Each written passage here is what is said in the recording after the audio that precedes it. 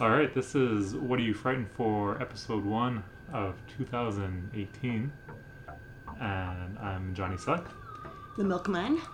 The Milkman. And I'm LouEase Burns, and we are the back office. And so for the next few weeks, we'll be talking to you about what we saw at Fantasia, looking at different themes. Exploring what people are, what is the source of anxiety and fear and interpretation in this hot summer of 2018. And the first theme we're looking at is called Screen Life. It's actually not a theme we came up with ourselves. It was one very much constructed into the programming of the festival. Would you like to describe it? Yeah, so this started with a movie that played at Fantasia a couple years ago called Cybernatural, which was then released as Unfriended. And now, a few years later, Fantasia is showing 3 movies in this theme: Unfriended, Dark Web, Profile, and Searching. So Unfriended and Profile played this week, and Searching is playing next week on the 26th at 7 p.m. And the idea behind these movies is that so much of people's lives takes place on screens, on their phones, tablets, in front of their TVs, on their computers. And so there should be movies that reflect this. And these movies largely, if not entirely, take place on screens, using the same softwares that people use every day. The characters in the movies are interacting with their friends in the same way that people in real life interact with their friends. Yeah. Just typing and chatting online. And this creates really interesting movies. Actually, there's more films with this same sort of theme in this festival, but the 3 that we're speaking about were all sort of produced under the same film house, which developed a technology that basically enhances the screen capture mode. But one of the themes for sure in this year's festival is how we are all kind of pioneers of living in the internet age. Like, we are all new explorers, and a lot of the themes of a multitude of films that are at this festival is about the internet being actually a very frightening and anxiety-inducing place.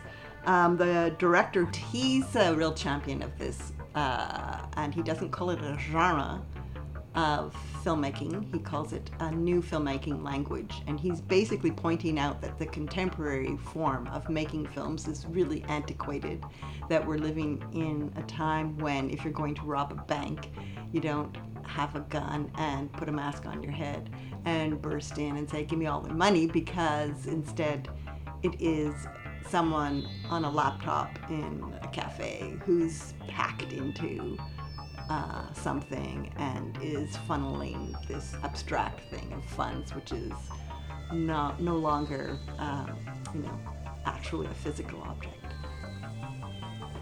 So that's pretty frightening. Yeah. And yeah, you're saying how we're all pioneers in this, and so we're on the frontier, and the frontier is frightening because you don't know what's beyond and what the risks are. So these movies are looking at these risks and taking things that people might think are kind of safe or okay, and really showing like, no, there's actual danger here, and actual threats that you might not realize, and you might not see. Yo! Hey, buddy, how you doing? It is game night. Ow! Ow! Are you ready for this? So to start, there's Unfriended, Dark Web, and it comes out tomorrow. It's playing at the AMC and some other theaters around town. And the idea there is someone finds a laptop that's not his. All the logins from the previous owner, are all still there. All the passwords, it just has them saved. So just logging into this person's account and getting their messages. And turns out the owner of this laptop is some nefarious character. And our protagonist who's finding this laptop is finding out this kind of dark underworld that's on this laptop, because it has,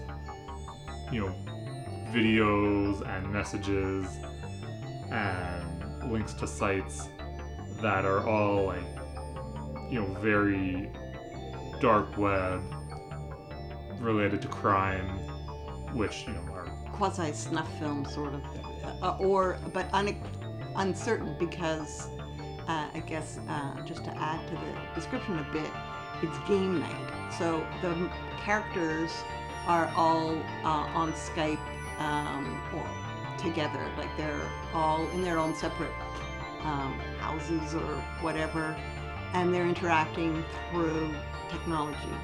And so they sort of set up this kind of group of friends, and the main character is using this new laptop, and then there's all this like swirling, what do you call that thing of death there? The beach ball of death. The beach ball of death is a reoccurring theme because he's experiencing all this frustration about trying to participate in the game night with all his friends, and his laptop keeps on crashing. And there's one character that is in IT technology, so is offering him all sorts of advice about go into systems preferences and many of these things are so familiar to us, like the sound, the navigation of the technology, the typing, everything about it. It induces a little anxiety because it reminds you of work, and yet it also is as if they've come right into your office or your, apartment. It has got this real familiarity, and so because it keeps on crashing, that's when he decides that he's going to see what's on the hard drive, and then these short little videos, black and white, of like potentially dangerous things going on pop up. Then there's many other plot turns and twists on it. One of the things that is common in this film and in other films is duplicity. It's about being fooled, and because the main character is using this laptop and is sort of has hacked into somebody else's private stuff, and the layers on the story are about one person sort of being duplicit to the other person, like fooling or stringing someone along. So it kind of is the theme of like the internet being like the master of all knowledge and all information, but at the same time you're so vulnerable because you can be hacked and information can be manipulated and you could be set up. So that I find is definitely something to be frightened for in 2018. Yeah, and that actually happens on both sides in this film, where our protagonist, his information, turns out he's being watched and hacked, he doesn't realize it. But while he's, not quite hacking, but while he has access to the other person's laptop and all their information, and both sides are kind of afraid of each other because they each have this power over each other. Because people's privacy is very powerful. And another sort of thing that came up in terms of the theme of what are you frightened for was the concept of both like this idea of the dark web, like this whole underbelly of this technology which most of us don't come in contact with, and then the other, ironically and quite humorous, big menace is the 18-year-old, sort of pre-morality, super whiz kid, talented, bored out of his mind teenager who often has the keys to all this. And so we're kind of in for a bumpy ride.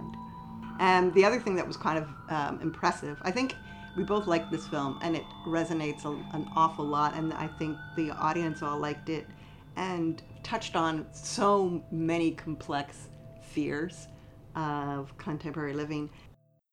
We need to wrap up this investigation as soon as possible for your own safety. Yeah, look, Amy, you just got to be careful. Look, the risk to blow cover is huge. They've got a giant IT department. They've got some powerful hackers from all over the world. Okay, These sure. guys are no joke, Okay, he's calling. Can you stay there? Yeah, I'm here. The hijab, it's fine? Look, great. It's fine. Just cover your ear a bit. That's fine. So the other movie that we saw in this Screen Life theme was Profile, and that is based on a book by Anna Urel called In the Skin of a Jihadist. And Anna Urel is a journalist who, this is a true story, who went online a few years ago and posed as a woman who had converted to Islam and wanted to join ISIS. So she got herself recruited to ISIS. And the story takes place over a month as she, first creates her, new fake Facebook account to her trying to travel to Syria to meet her new husband. And again, it's a very powerful film in that it, takes place on a screen, entirely on her screen, which is very relatable. As a viewer, I've never spent any time in a haunted house. So when I see a movie based in a haunted house, it's kind of distant. But when you're watching a movie that takes place on a screen, well, okay, I've used all those softwares. I'm used to seeing the mouse move around and I know how to change my desktop picture so that it looks like I'm a different person, which is basically your identity is, and actually that was a discussion, how cluttered the screen was, and different technology things are now part of your psychological or your personality profile, which in this case, again, it was very much strong on the duplicity, catfishing, kind of posing as one thing and having a different motivation. One thing I found quite amusing was that the director said that basically what inspired him was that he was Skyping or screen sharing with his coworker, and she accidentally left her screen on. And of course, it's a breach of privacy, but the compulsion's there, so he sees her interactions with her boyfriend and various other things that she did not intentionally want him to see. And it was incredibly awkward. However, it was the germ of a very interesting creative process that he's still, this theme and this idea is he's still exploring. And he's talking about the kind of anxiety that we all share about the internet. And I think a lot of the theme is about truth, and reality, and privacy. How so, truth? Because our capacity to know that the information that we're seeing is authentic and is truthful is eroding because of the kind of collapsing of authority. It used to be the New York Times, or it was supposed to be the trusted journalist, and she is a journalist, and her motivations are there's a kind of underlining desperation because rent is due and there's personal things in her life that are driving her a lot. And so I didn't feel confident that she was going to be able to pull this off in a way that wouldn't go terribly wrong, she can't control it for sure. And because she's trying to trick an ISIS recruiter, but this ISIS recruiter is trying to trick her. Yeah. And so it's an interesting cat and mouse game of, like you're saying, duplicity. Mm-hmm. They're both playing each other, and who's gonna outplay the other, while at the same time, she definitely falls in love with this person, mm-hmm. and he seems to, but you're not sure. Mm-hmm. And maybe he's just playing his game.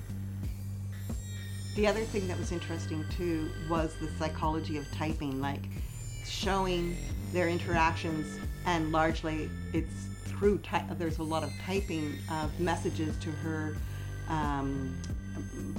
the person who has assigned her on this story, and different things like that. So starting a sentence and then erasing part of it and rephrasing it was an incredibly accurate way of showing the inner thinking of the character. It's more transparent than great acting and emoting with someone's face. So it was interesting how typing is the inner thoughts and psychology. And both films also used real time. You got the sense that everything was happening right there in the moment.